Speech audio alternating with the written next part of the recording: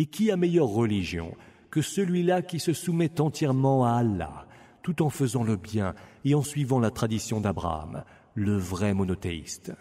Car Allah avait pris Abraham pour ami proche.